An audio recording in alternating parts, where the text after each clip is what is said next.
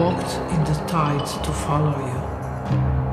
Yet, in that short moment where you doubled, and seems a twin flame, and rolled away into the void.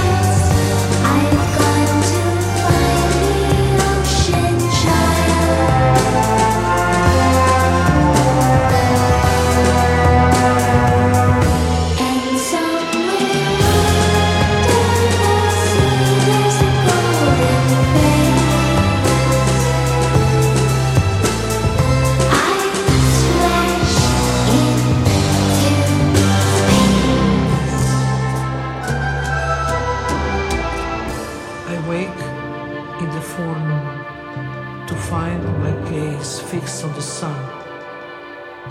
Then shall I find you in the chamber, calm, exquisite, and as you smile, an arm of golden flame covers your head.